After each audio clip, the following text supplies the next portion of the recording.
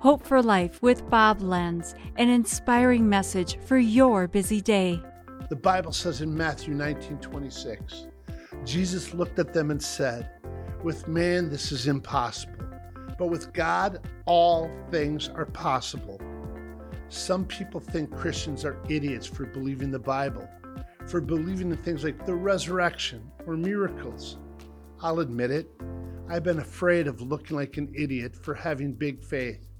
But then recently I was asked to speak to a group of students about miracles, and I figured I better come up with an example.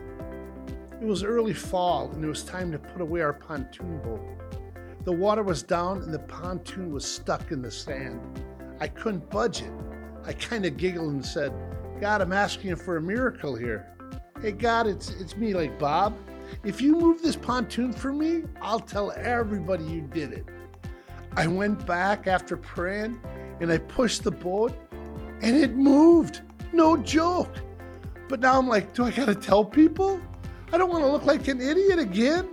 But I told him I would tell people.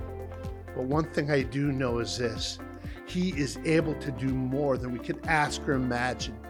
Maybe we just need to start asking and then believe what we see.